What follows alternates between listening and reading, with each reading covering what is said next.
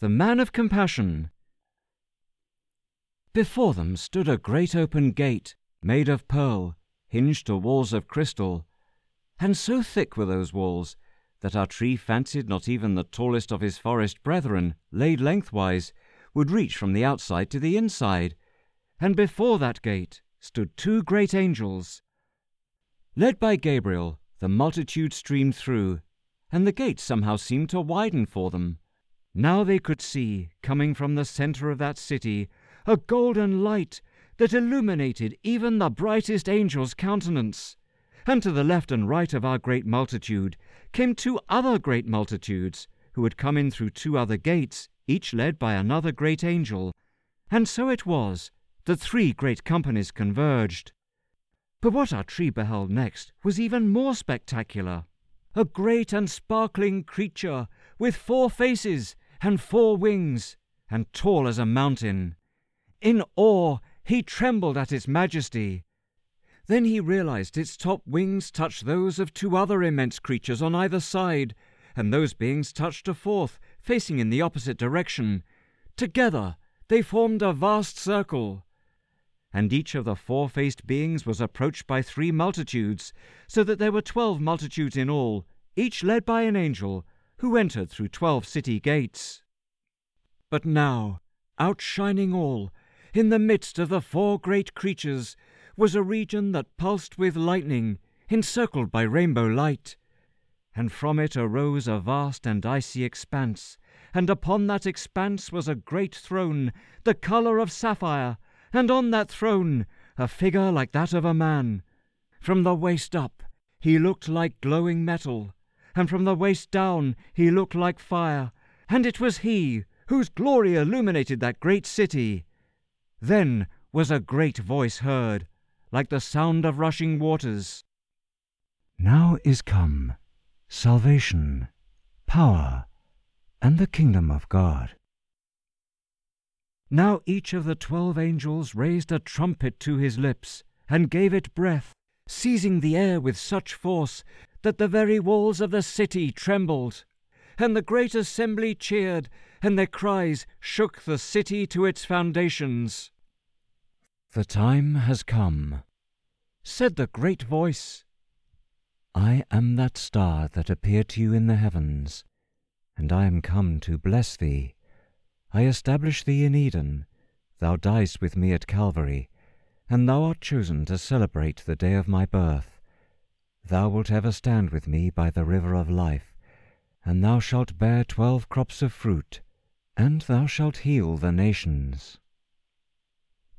Our tree remembered these were the very words spoken to him on the eve of Christmas, when the miniature figures on the piano had come to life, and the baby creature had suddenly become a full-grown man.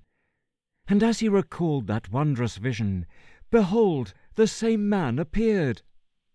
Immediately the whole multitude of nymphs and angels and divine beings, even the 4-winged creatures with 4 faces, bowed down before this man. Our tree did the same, though not out of imitation. Divine instinct seemed to guide him. So imagine how our tree must have felt to see that man, in appearance like a servant, walk towards him. In his hands he carried a simple wooden bowl, with water that sparkled in the reflection of divine light. He stooped to place the bowl at the feet of our nymph, who trembled to be the center of heaven's attention.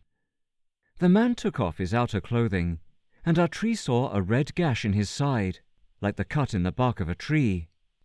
Then, kneeling, the man took one of our nymph's feet and started to wash it with water from the bowl. Now we do not know what color a nymph turns when he blushes, green perhaps, or red, like us, but our nymph was certainly blushing now. "Surely not I, Lord," he whispered.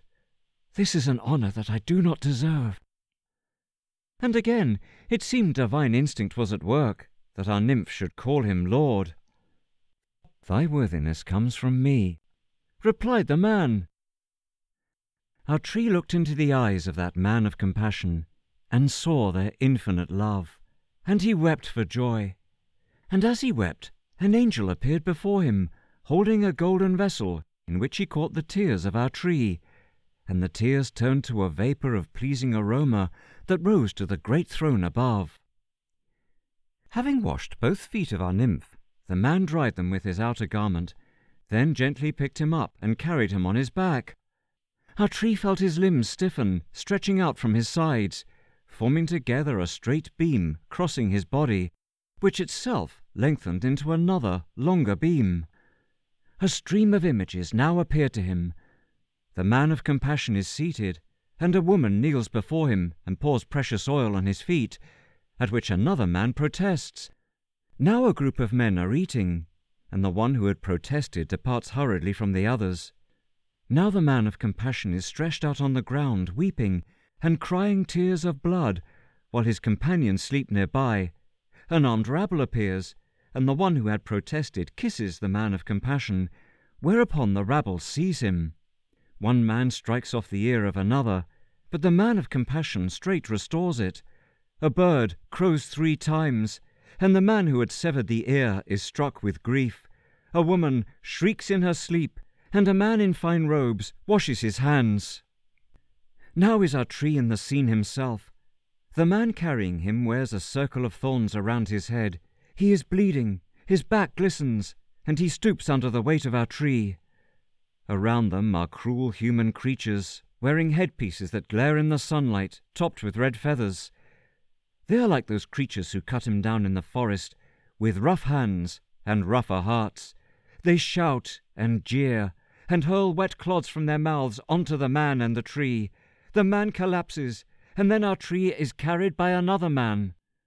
Now is our tree being hammered and torn, sharp unyielding objects driven into the ends of his limbs. He screams in agony, as does the man of compassion impaled upon him. Another sharp object is driven in, as he hears the mocking words, "King of the Jews!" Now is our tree vertical once more, erected upon a hill of death. He feels the weight of the man of compassion hanging from him, a body being ripped apart, blood trailing down his timbers, and a soul in anguish that cries out, "My God! My God! Why hast thou forsaken me?" Death surges through him, and every manner of evil that can be named or not named, every murder, every betrayal, every disease, torture, and destruction ever visited on creation.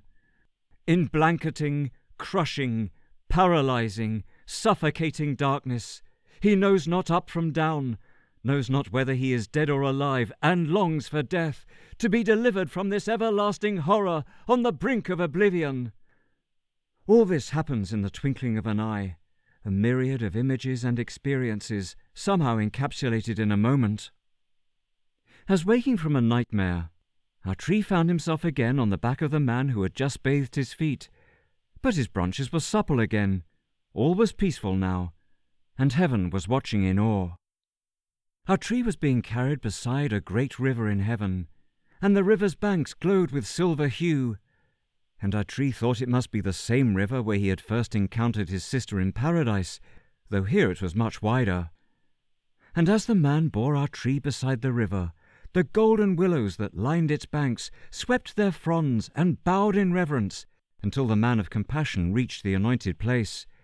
There he handed our tree to the angel Gabriel, while he scooped out a hole in the silvery ground with his hands. Then, taking our tree back from Gabriel's hands, he placed his trunk into that hole and restored the silvery earth around him. The voice rang out again. "Now is come salvation, power, and the kingdom of God." And the entire assembly of heaven roared in joy and triumph. Our tree grew to great size, or perhaps the assembly had shrunk to miniature size, for now he was surrounded by a countless throng, who would daunt him with every manner of decoration in every colour, like the decoration ceremony of his Christmas family, but of size immeasurable. From bottom to top the myriads dressed him. The host of pink beings adorned him with ribbon. The warriors placed upon him their great shields, and the angels hung from him bright lights of every hue. Our tree looked and saw the splendour of his adornments, and his heart was full of joy. The sound of voices rang out around him, and the bright colours whirled before him. Finally, Gabriel soared aloft, holding a great silver star in his hands, to the sound of horns and trumpets, and all manner of brass instrument. And the splendour of Gabriel's wings beat before our tree, and the bright star dazzled his vision, and mingled with dancing swirls of purple and orange and gold, that gathered into a great sphere of light that spread its warmth upon him. And the trumpets mingled with a chorus of birdsong, and the majestic dawn stretched her pink rays into the garden, and the wings that fluttered before our tree were now those of the sparrow, who landed in his topmost branches.